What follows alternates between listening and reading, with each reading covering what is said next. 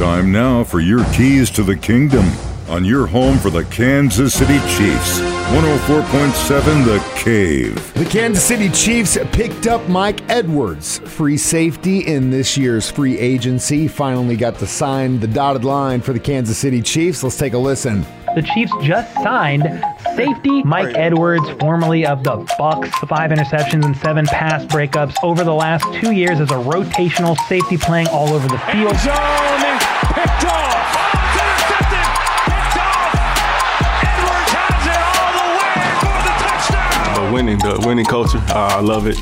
Yeah, I know we got a lot of playmakers, a lot of guys on this team that can make a lot of plays. You know, got a great coach, Andy Reid. You know, Patrick Mahomes, already one of the greatest quarterbacks of all time. So playing with him is going to be really nice. I can play deep safety in the box a little bit, play nickel, you know, guard in the slot, blitzing all over, creating turnovers. That's what I'm really harp on, to help this team create turnovers, getting the ball back to the offense. That's the name of the game. Picked off again. Mike Edwards has it, and Edwards is going to go for the touchdown. Chiefs Kingdom is crazy. The fans is ridiculous. I know it's gonna be crazy. It's gonna be loud.